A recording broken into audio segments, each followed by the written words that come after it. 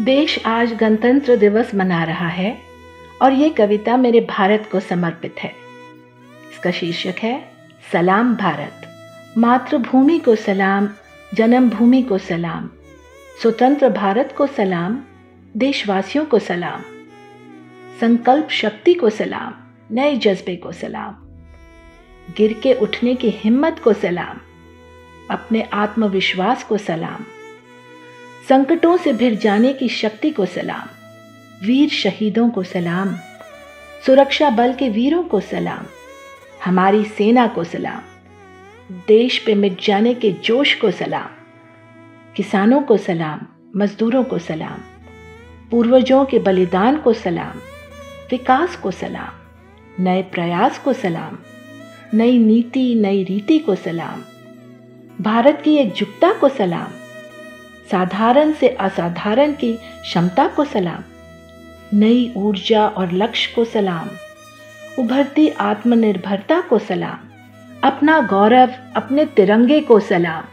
पूरे देश को सलाम, देश के प्रधानमंत्री को सलाम, नए भारत को सलाम, मेरे भारत को सलाम, आज के गणतंत्र दिवस को सलाम।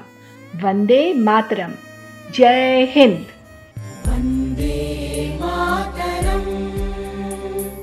वंदे मातरम, सुजला सुफला मलयज शीतला, सस्य श्यामला मातरम, वंदे मातरम, शुभ्रज्योत्स्ना पुलकितयामिनी, पुल्लकुसुमित द्रुमदल शोभिनी, सुहासिनी सुमधुर भाषिणी, सुखदां वरदां मातरं, वन्दे मातरं, वन्दे मातरं।